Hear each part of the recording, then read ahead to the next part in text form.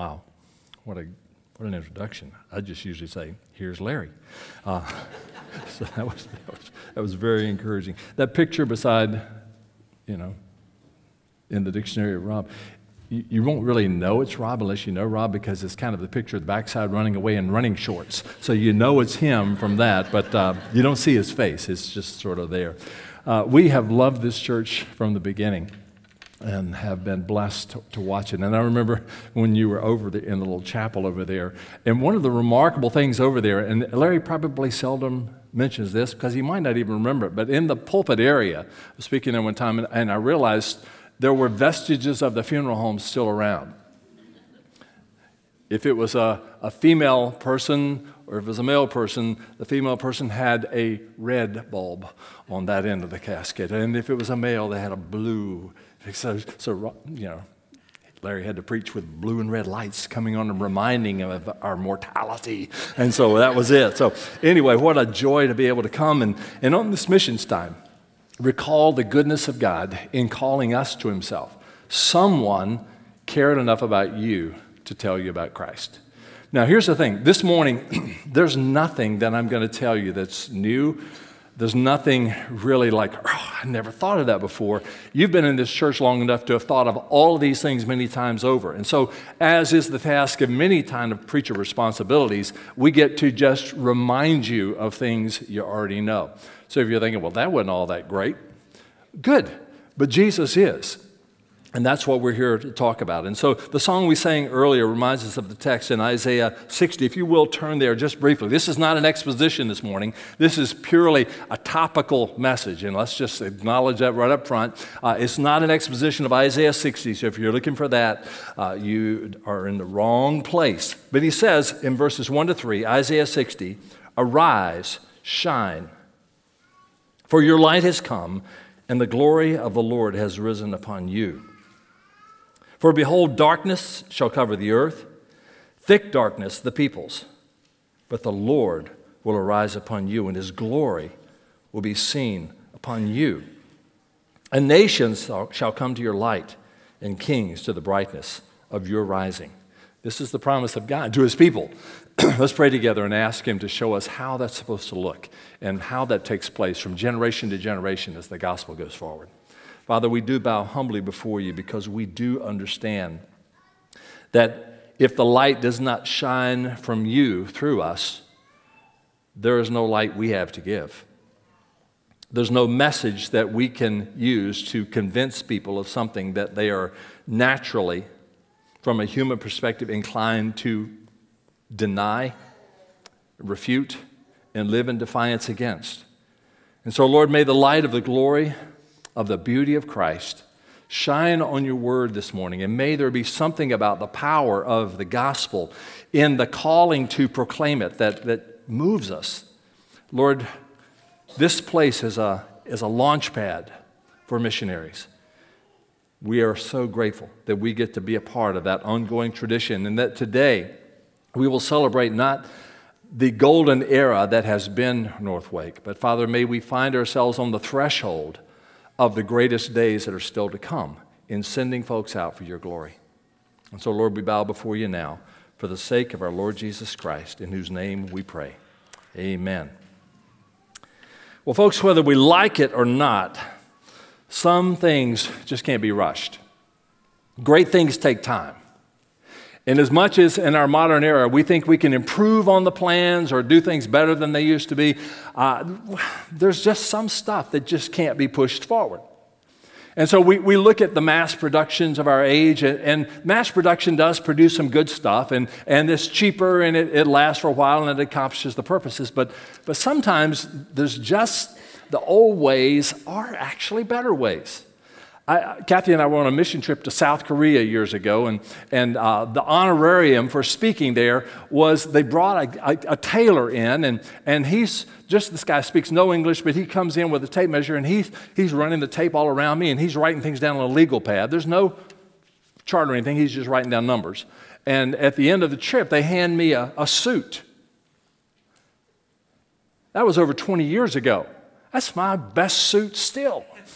I mean, I still wear that thing. I'm not sure how it works, but, I've gone up and down 15 or 20 pounds over the years since that time, and it still fits. It's magic. I don't know how that works, but it's a glorious thing. But it's handmade. It's my favorite thing. I'm also an amateur photographer. I love to take pictures, and I've got the digital camera and all the stuff that goes with that. But the true artists out there, they still use film and mock the rest of us as wannabe photographers. They look at us and think, you're doing a good job, little boy, but that's not really what's going to count. And so you get the idea. Old things are not always able to be cast aside. And so when we come into church to the idea of missions, we sometimes act like we discovered it. We act like, in our generation, we're finally doing something about the Great Commission. And God's speaking to us and saying, this was my idea. This is what I put together. This is how it's supposed to work. There's not anything that's going to make it better by you innovating in missions. Now, methodology, yes, but the basic principles cannot be improved upon. And so if we're not careful, we in the church can find ourselves willing to settle for some shortcuts to get the mass production of anything going. That doesn't work with missionaries if we want to have an impact on the nations for the glory of Christ. And so what I want us to talk about in our time together today is what happens when we go back and find the foundational, core, firm characteristics that God has outlined in the Scriptures that have been replicated all through the centuries whenever there was a missions movement. And when I say a missions movement, I don't mean just one person going out of one church out of 500 to take the plunge into missions. I'm not talking about that, but I'm talking about a movement of God where He is sending His people to the nations, and we're not clinging to our right to stay home and clinging to our right to hold on to our own money. One of the things that I'm doing now with the ministry that we began called Equip for Life is consulting with churches and pastors. And one of the churches I met with, I looked at their information they gave me, and I said, I just have a pretty pressing question. I looked at your budget. There's not one penny in there for missions. How do you do that? Missions? What? They had not even thought in terms of the Great Commission having any kind of impact on their ministry as a church. Because somehow or another they thought, well, we just mass produce what we do, and our concern is just here. And God's saying, no, lift up your eyes. I want to show you how to be enthusiastically and strategically all in with what I've put before you, so that there is indeed a movement, a missions movement that is spurred on by God. So several years ago, I started doing some research on this issue of what are the characteristics that missions movements have in common, and beginning with Antioch and coming up to this day in October at North Wake. What are those common denominators? And identified 9 different common denominators, and you will be pleased to know I'm not going to cover all of them this morning. 8 of them is all I'm going to be able to. No, it's not. Yeah, the one that said David must go. That one's, I'm not touching that one. No, we're going to have a chance to cover maybe 3 or 4, depending on how the time goes and how well I'm a manager of this time. So we'll see how it goes. But here's the thing. Modern churches, modern followers of Christ, tend to think that we can improve just about everything. But we're called to do our ministries with the understanding that there are no shortcuts in what God intends to do to reach the nations with Christ. So let's begin by talking about these characteristics. One that we're going to look at first is power from on high, from the Holy Spirit. 2, a passion for Christ. 3, prevailing prayer. 4, a deep soaking in the Scriptures and a belief and love for the word of truth. And on down the list of faith in Christ and holiness and purity of life, eyes willing to see what God sees, and all those kind of things. The supportive congregation, persecution, opposition, all those things are part of every missions movement. So we want to start with this first thing, that a missions movement begins with power from on high. Anybody shocked? No. Why? Because we understand that missions begins with a humbling revelation. There's no way you can do this on your own. You can't do it. You can organize for it. You can lay it out with charts and plans and org charts and scoping it out with pens and maps and do all that kind of stuff you want to, but you cannot scope out a way to do the missions work of Christ and the Great Commission to make disciples of all nations. You cannot do that in your own capacity. It's impossible to do that. We can't improve on that. So when Jesus is getting ready to ascend to the right hand of the Father, he's meeting with his disciples. He gives them that great commission to go and make disciples of the nations, and he tells them that's what they're supposed to do. But then in Luke 24, he's got his guys together there, and he says, now, let me make sure we're clear on this. I don't mean go do it now. Remember?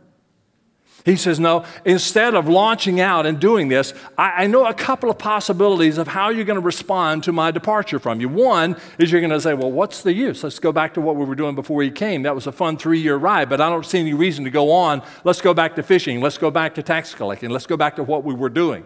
So he said, that's one possibility that can happen, and I want to speak to you about not doing that. Second is, probably even worse, is that you're going to take the words that I've said, even the commission, and you're going to think you can just go out and do it on your own. No, Luke 24, he says, I'm sending forth the promise of my Father upon you, but you are to stay in the city until you're clothed with power from on high. It's like those commercials you see, if somebody driving a car and says, do not do this at home. This is done by professionals on a closed track. Jesus is saying, guys, don't try this on your own. You will get slammed to the deck immediately without the power of the Spirit, so don't go anywhere yet. So as these truths are there for us, we understand that we've got to live by the Spirit by keeping in step with the Spirit. Galatians tells us that we are to do just that. Keep in step with the Spirit. That's what Jesus told Nicodemus.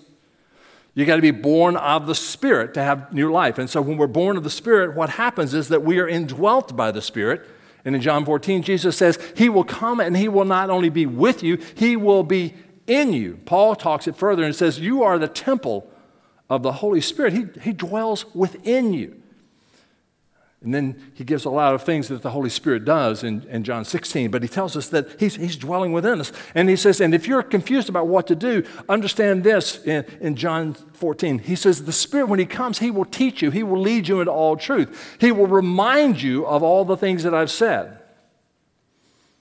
And churches in our day need to be reminded by the Spirit of our commitment to the Great Commission.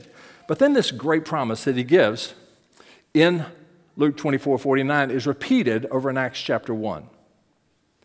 And he says, but you will receive what? Power when the Holy Spirit has come upon you. You understand what I'm saying? He says the Holy Spirit has come when you were born of the Spirit. You're walking in the Spirit. You're keeping a step with the Spirit. You're supposed to be doing that. He now dwells within you. He will lead you into all the truth and show you what He's wanting you to see that I've called you to do. And now you will receive power when the Holy Spirit comes upon you. And you shall be my witnesses in Jerusalem, Judea and Samaria, and the uttermost parts of the earth. And in that one verse, Jesus gives the outline of the entire book of Acts as to how the gospel went forward, always in the power of the Holy Spirit. Somehow or another in the church, we've decided that we can do this without the Holy Spirit. How do we know that? Because we are not the kind of people who pray as we ought to pray, as if everything depended upon the Lord. We somehow or another think or imagine that we can get this accomplished without having to rely entirely on what God does through us and in us. And we are still trying to sort out what it means to walk by the Spirit in the power of the Holy Spirit. And so a lot of missions movements begin with the reality that we have not operated in spiritual power, but in human machinery and organizations and structures and the ways that we have sent gifted people to do the work of the ministry of the Lord. We've sent our best people and our best resources to accomplish the best purpose. Did you send them in the power of the Spirit? No, Lord, but they're fully funded, and we are excited that we're sending the best ones out there that we can get our hands on. We're sending the good ones. And Lord, the organization that they're a part of is phenomenal. It's one of the best organized missions entities in the world. But are they going in the power of the Holy Spirit? Well, yeah, of course, Lord. No, not of course, Lord. This is huge. Is there power in your going and doing of missions? Are their evidence is that the fruit of the Spirit is being born in the endeavors that are being taken on by our missionary force that's in the world. All through the centuries, the mark of missions movement is not that we got a horde of people out there. It's that those who are out there empowered are seeing the power of the Spirit work to take the message that they're proclaiming into the hearts that are impenetrable apart from the Spirit of God. That power from on high carries the truth of His Word straight to the hearts of those who hear, in a way that our convincing words and our very carefully crafted logical arguments and our apologetics cannot accomplish. We need to still do those things, but in the power of the Spirit. Paul says, my word didn't come to you in word only, but what? But in power, in the Holy Spirit, and with full conviction. So, first characteristic, we got to have power from on high. We need the power of the Holy Spirit to enable us to do the very commission that God's given us. You see how it's going? We're going to have a hard time getting to 4 this morning. Fast forward, here we go. Second, they had a passion for Christ. Something was driving them to go. Something was compelling them to rise up from wherever they were and get out there and do what God's called them to do through the Great Commission. And so we begin to watch how this unfolds, and we see that there is something that Paul talks about in his letters that we can't neglect. We can't ignore this, because this is a guy who left everything and went to the ends of the earth, as he knew the earth, to be able to proclaim the gospel of Jesus Christ. And everywhere he went, in every letter he wrote, there's an element of passion for Jesus that you can't miss. And so in one passage in particular, we remember chapter 5 of 2 Corinthians. Go and be ambassadors for Christ, be agents of reconciliation, all that comes with that. We're new creatures in Christ, all that's a part of that. We can't forget chapter 4, where he tells us in chapter 4, there's something that you need to understand. The God who said, light shall shine out of the darkness, this is the same God who made His light shine in our hearts to give us the light of the knowledge of the glory of God in the face of Christ. And we have this treasure in jars of clay to show that this all-surpassing power is from God. It's not from us.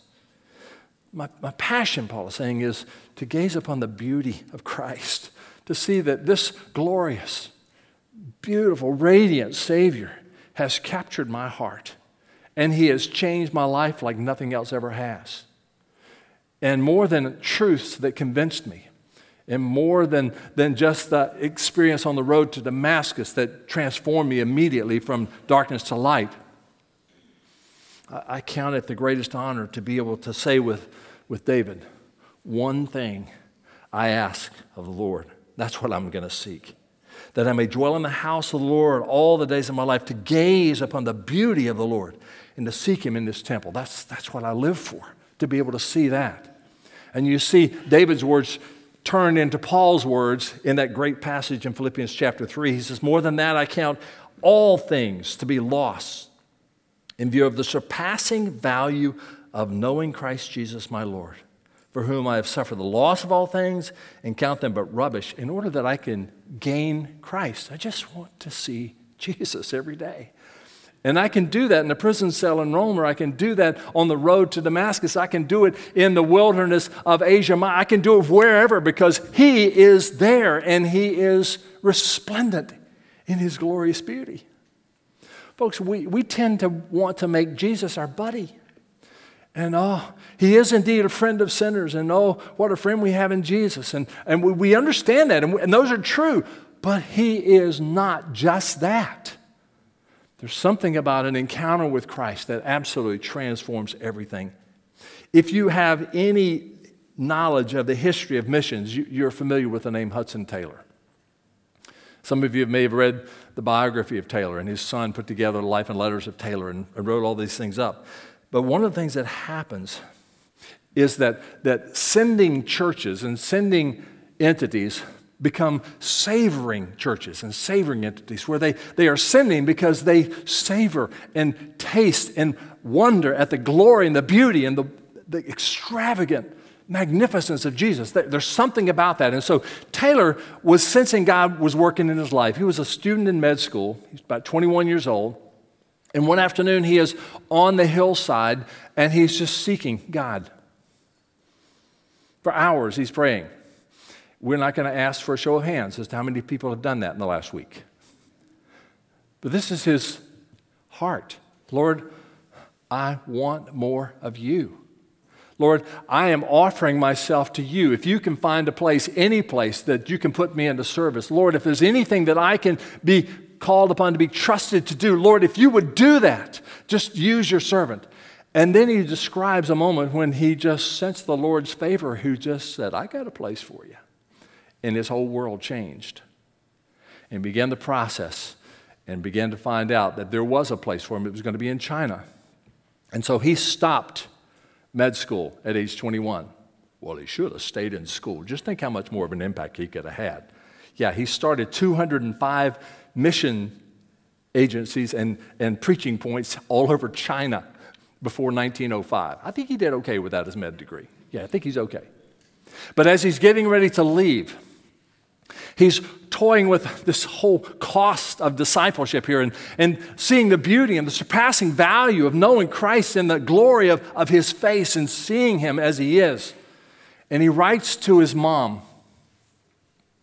You know, I get a little emotional here, so relax. But he writes a letter to his mom, and he's saying, I don't know when they're going to send the message. I don't know when they're going to tell me that it's time to go. But here's the thing. I think it might be better if I don't come by home first before I go. Folks, he's not going across the street. He's not taking a short plane ride across the country. He's going to be on a 5-month boat trip to China, and then he's going to live and die there, is every expectation he has. And he's writing, I think it might be better if I don't come home first. It would be really hard for both of us if I did that. I think he just unearthed one of the greatest obstacles to a lot of missions movements. Parents. Lord, send missionaries, but it's just not mine. Yeah, send somebody's kids, but not my kids, and if you send them, leave the grandkids home. I mean, just somehow or another, let's do this. And so he writes this letter, and he says to his mom, Mom, pray for me. It's easy to talk of leaving all for Christ, but when it comes to the proof, it's only as we stand complete in him we can go through with it. God be with you. God bless you, my own dear mother, and give you to realize, listen to this, give you to realize the preciousness of Jesus. Seriously? I'm going to be gone. You will probably never see me again. And I'm praying that God will give you to realize the preciousness of Jesus, that you may wish for nothing but to know him, even in the fellowship of his sufferings. This man was in love with Jesus, and he had seen something of the beauty of Christ and gazed upon his glory. And like Paul, it says, I consider everything else as rubbish that I may know him. And the fellowship of his sufferings is not going to deter me because I have seen that Jesus is most precious to me. And so, yeah, missions, one core characteristic is that it is empowered from power on high. Secondly, it is fed by this deep, profound affection and passion for the precious Jesus who is our Savior. See, we take that kind of language and kind of mock it a little bit in our days as sensationalistic, manipulative language. We don't use that kind of talk anymore. He wasn't just using that talk. He was experiencing the experience of the beauty of Christ. There's a third thing that we'll have time to look at, and that is it's characterized by prevailing prayer. People prayed. The movements were preceded by prayer. When our concerns for the kingdom are the concerns of Christ instead of our own self-focused concerns, our prayer life is going to reflect a growing desire for all that brings delight to the heart of God. Because as we're praying and as we draw near to him, what happens is that his passions become our passions. We draw near, we get close enough to recognize that there's something in his heart that's not yet in our heart, and so we desire to have our heart transformed to be like his heart. And so what happens for us is to understand that passionate prayer is the language of our true desires. I did a study on prayer years ago, and there was a book by Gardner Spring where he talked about prayer being the language of our desires. In other words, prayer is the showcase. It's the store window that reveals what's really precious to us, what we really care about. And so we can give all of our words, oh, I really love missions, or I really love Jesus, or I really love seeing people come to Christ, or I really love worship, or I really love whatever we say we love. And he's saying, well, if you do, it'll show up in your praying.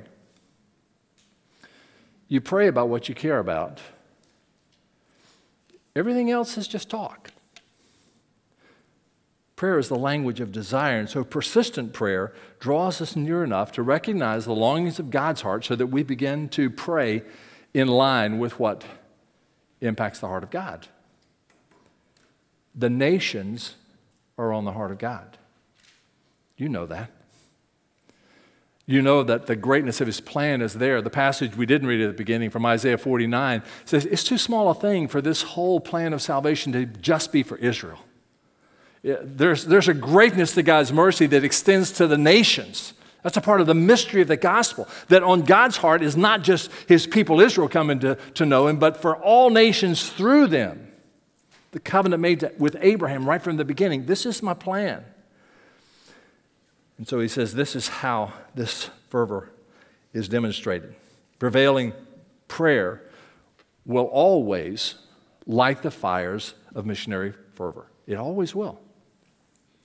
When I was in college, little undergraduate sophomore, summer before that sophomore year, a friend of mine called and says, David, I've been working as the youth director at this little Moravian church over near, the old Moravian village and stuff. Some of you may have been there. And I want you to be my replacement there. And I'm going like, not a chance in this world.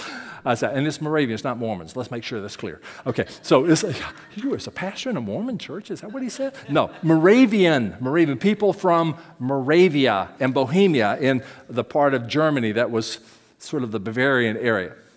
And I learned some things about that church that I had not known before. It's not like that anymore, but back in 1722, a man named Count Nicholas von Zinzendorf. There's going to be a test afterwards. He has a laundry in Winston-Salem. Count Nicholas von Zinzendorf saw that there was a persecution of the believers all around that part of Germany. And so he established sort of a safe haven, a place called Herrnhut, who's this place of the watch, God's watch. And he invited persecuted Christians to come there together. And they were coming from all around to keep from being persecuted by the powers of the government around. And pretty soon they started having conflict because they had different doctrines and different ideas of where they were coming from. And so he came and they established a basic baseline of biblical theology and truth that we're to love each other for Christ's sake. And in 1727, there was an outbreak of revival there. The Holy Spirit moved in power among the folks. And what began in 1727 was a prayer movement. They called it the intercessory hours. Every hour of every day, at least two of the Unitas Fratrum would gather together, the United Brothers, together to pray. And so every hour they would meet for prayer. So isn't that nice? It went on for 100 years. 100 years of unbroken prayer. Now, reading church history, I don't see that anywhere else in church history. Is anybody else aware of something? I mean, you can tell me afterwards and say, no, it happened in my family. We did. Yeah. Okay, good. I need to know that. But right now, the only place I know here, and during one 25-year block of this time, from 1727 to about 1830 or somewhere in that range, at one 25-year block, they sent out from this small little village, this little community, they sent out over 100 international missionaries. Where did that come from? I think maybe it was prevailing prayer. You can't spend all that time in prayer and not have your passions align with the passions of God. Now, during one 10-year period of time, Providence, the church that you came from and I came from, had a 24-hour intercessory prayer ministry, and it eventually kind of got calmed down because of all kinds of issues and people coming together, and it was not safe to go on Glenwood Avenue after midnight and all that kind of stuff. And so we changed it around, but there's still a prayer ministry going on there. And you've had that prayer ministry, and during one 10-year period of time, Providence got the privilege of sending out over 100 international missionaries during that one 10-year block. You have had the privilege of seeing that happen through here. My exhortation to you this morning is keep it up. Don't stop. Be a people of prevailing prayer, because prevailing prayer always precedes great missions movements and sustains the ones that are currently going on.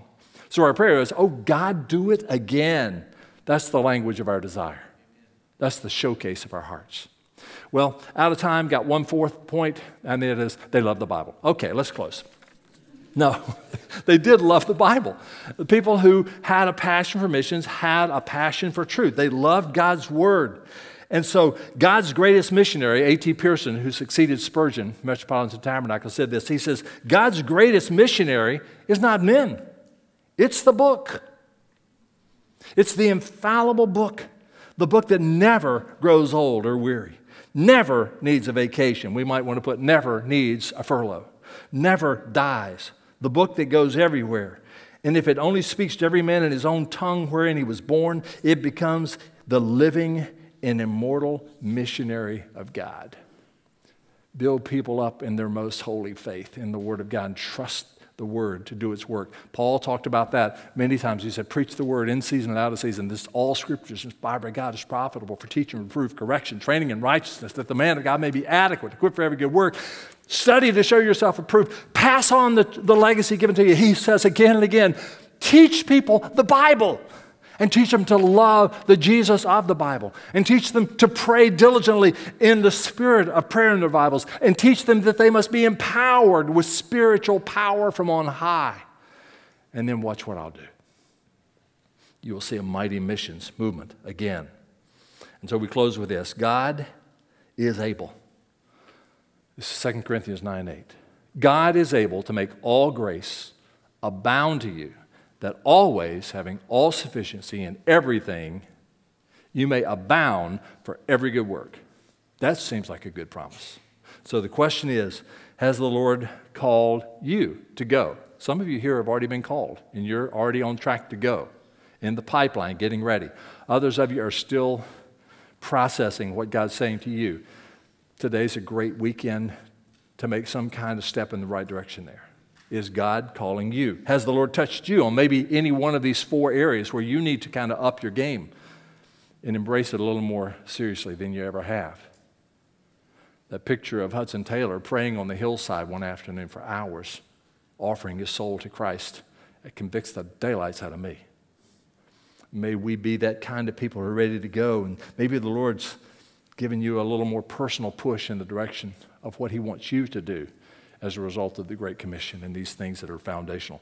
But in all of this, God wants you to step up and not sit down until He has accomplished His work in you. Let's pray together.